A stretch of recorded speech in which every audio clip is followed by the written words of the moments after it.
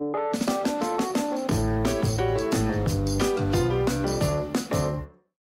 Supreme Court has ruled that Family First does not qualify for charitable status. After a legal fight which lasted almost a decade, the court ruled that expressing a viewpoint was not an automatic disqualifier, but that charities must genuinely seek to educate rather than to solely advocate for a political position. I sat down with Family First Chief Executive Bob McCoskrie and asked him for his reaction to the ruling. Well, we obviously disagreed with it vehemently. We think they've got it wrong. And I think most people that have contacted us about it are concerned about it, and simply they're questioning the consistency, because what the court said was that our education attempts had veered into advocacy, and therefore we were pushing a view, and they didn't think a charity should do that. But my question back to them and to people who perhaps are applauding the decision is, well, Greenpeace presented a 100,000 petition on Thursday at Parliament. That's advocacy. They're pushing a view. The Helen Clark Foundation and the Drug Foundation were promoting legalisation of cannabis while we were opposing it. They were pushing a view as well. So I think our concern is that it's not fair, and simply we need to be consistent about whether charities can do political advocacy. The question isn't necessarily whether they can do advocacy, it's what that advocacy is informed by, isn't it? And I know the Supreme Court said that Family First advocacy is not fair, balanced or respectful. Now, I'm going to ask you about those education points in a couple of minutes, but is there any way for you to regain your charitable status? Well, can I just answer that claim? That was made by one judge of five. Four judges did not make that statement, and we reject that because we believe that in the debate we have been respectful. People will disagree with what we say, but this is part of public debate. You often don't like people's views, but that's if our argument is so weak that we can't have the dissent, then we probably need to go away and work on our argument again, don't we? Because we need to be able to have that melding of ideas. And look, Sue Barker, the charities law expert, she said that we've been penalised not for breaking the law.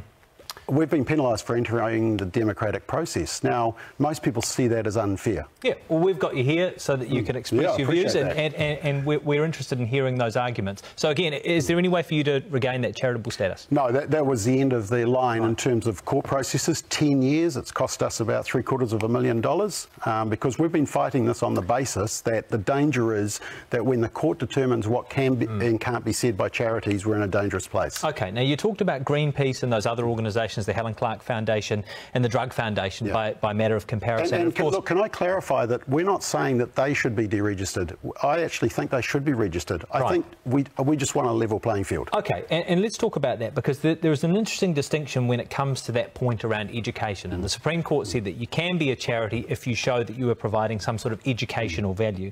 So when compared to Greenpeace, who went through a similar process to have their charitable status affirmed, the Supreme Court found that Greenpeace had, quote, independent scientific research, objective, neutral and balanced, based on industry standard modelling techniques, and was peer-reviewed by an appropriately qualified independent person.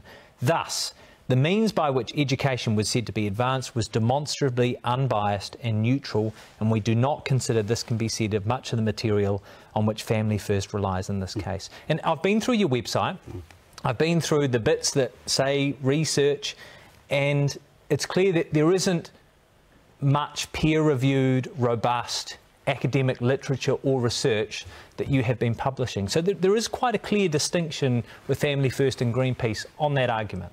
Well, we actually put some evidence up, and it was put up by Professor Paul Moon from AUT about the whole peer review process, because what we actually found was that many charities publish research. They basically present their ideas, they present the research that backs up that view.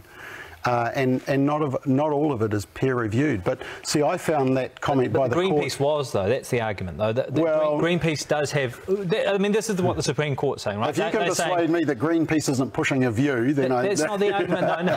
I think we all agree that Greenpeace is advocating, but the point is whether or not Greenpeace is relying on robust, independently reviewed research, and the court found that Greenpeace is, but that Family First isn't. And from having been on your website, I can't see any evidence that would argue that. No, well, that's up for debate whether their research stands up to scrutiny. For Greenpeace. In our case, I found it a slight, because our reports had been written by people such as Professor Rex Ardar at Otago University. It had been written by Australian bioethicist Dr. Gregory Pike, by a UK psychologist expert Arik Sigmund around screen time and around childcare, and even Lindsay Mitchell, who's a... Yes, they were reviewed, but it's how you define peer review. Because the thing is, we had experts in the field who reviewed the papers, but peer review is when you publish them in a journal.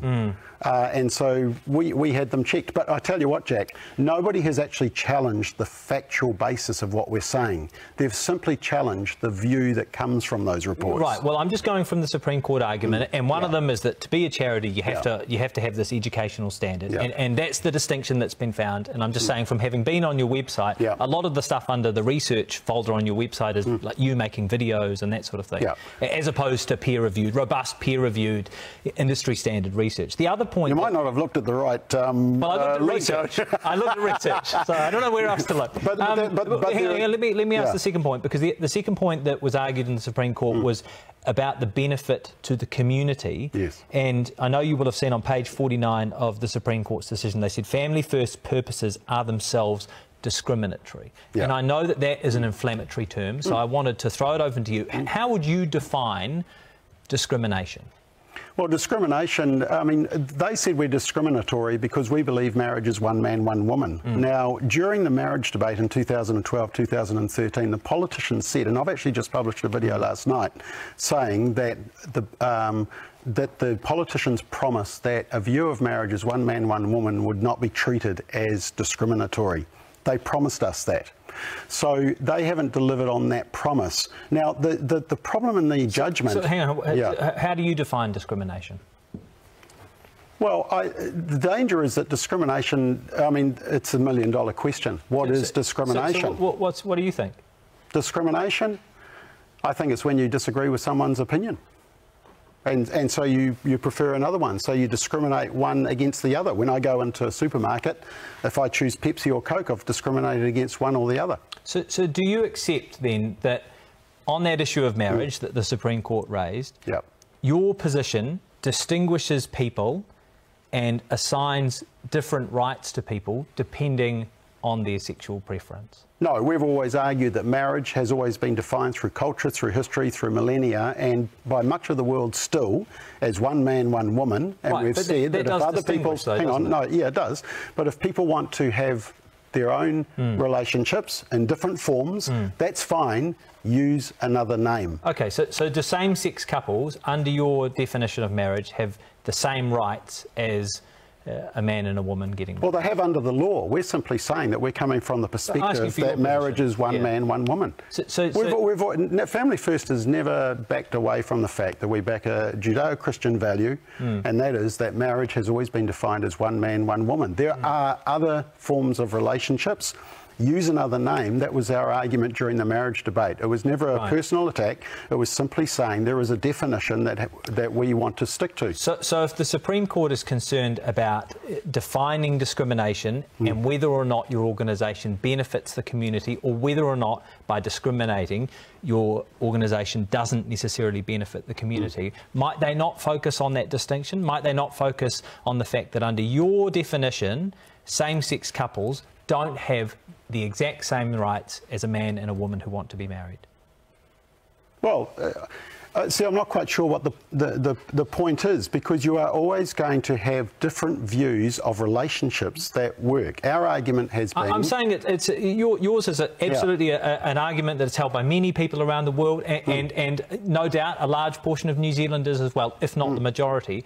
All I'm saying is that under the legal definition, it could be considered discriminatory, and thus that second argument before the Supreme Court doesn't stand up. Yeah, it could, but the problem with the judgment was that they said that our view on marriage and family wasn't acceptable, was discriminatory, even though the politicians promised us that actually it wouldn't be deemed to be discriminatory. You should never trust a politician. That's right, you shouldn't. But the other problem is that the court said that if we had been focused on environmentalism or human rights, as per the Greenpeace case, we would have qualified. So who does an argument for environmentalism discriminate against? Well, you discriminate against the forms of environment you want, and I tell you what, Greenpeace. Some people love Greenpeace because they agree with the environmental approach, and other people don't like Greenpeace because they disagree with the economic harm that the environmentalism policies are doing. Okay. So that's discrimination as well. Greenpeace are discriminating because they're saying we want to go down one path, we want to get rid of utes and gas guzzlers. So that's discrimination as well. Okay. If that's discrimination, though, we can go back to the first argument in the case of Greenpeace and say, well, Greenpeace is, in the eyes of the Supreme Court, the educational opportunities that they offer stand up in a way that your organisation... These are the views of the Supreme Court. And the Supreme Court holds that the religion of environmentalism is okay. But values around family and marriage are not okay, and that's what I warn is the disturbing part of the judgment. But we won't back off from those views. Yeah, did you get a lot of donations after the decision? They piled, and I think a lot of, well, some people said that when they donated to us, it was giving the two fingers to the government for deregistering us. I want to highlight a comment that was made on Twitter by Dewey de Boer, who's was a new Conservative activist candidate and is a right-wing blogger. I'm interested in your thoughts on it. Yeah. Dewey said that the charity decision meant a good day for Christian nationalism, untethered from legal restraints on political activity. The real work can begin. And I wondered if that reflects your view. No, I'm not quite sure what he means by that, because for Family First, even though we're underpinned by a Judeo-Christian value, I've worked in tandem with other faiths, Muslim faiths, during the cannabis referendum, during the euthanasia referendum, during the abortion debate. We've held hands with other faiths and non-faiths as well. Does it free you up, though? Not being registered? Absolutely, because there was always this fine line about whether you were doing too much political advocacy. And so I think, we were worried that we were overstepping that mark. But then again, we were looking at other organisations, other charities like SAFE and like Amnesty International, and there's a whole lot of them who I think should be registered, because I think if you're non-profit, you represent a constituency of the population and you're entering the public debate. Let's have those social debates. That is Family First CEO Bob McCoskrie. Now, a quick note, Bob contacted us to challenge the quality of Greenpeace's independent research after the interview compared to Family First's. He pointed to an earlier judgment by the Charities Board which criticised some of Greenpeace's research and said they both have the same quantity of court-recognised, peer-reviewed research. But as I said in the interview, the Supreme Court ruling this week, whether you agree with it or not, was unequivocal in comparing the organisations. It said the material Family First presented did not meet the same standard as Greenpeace in advancing education.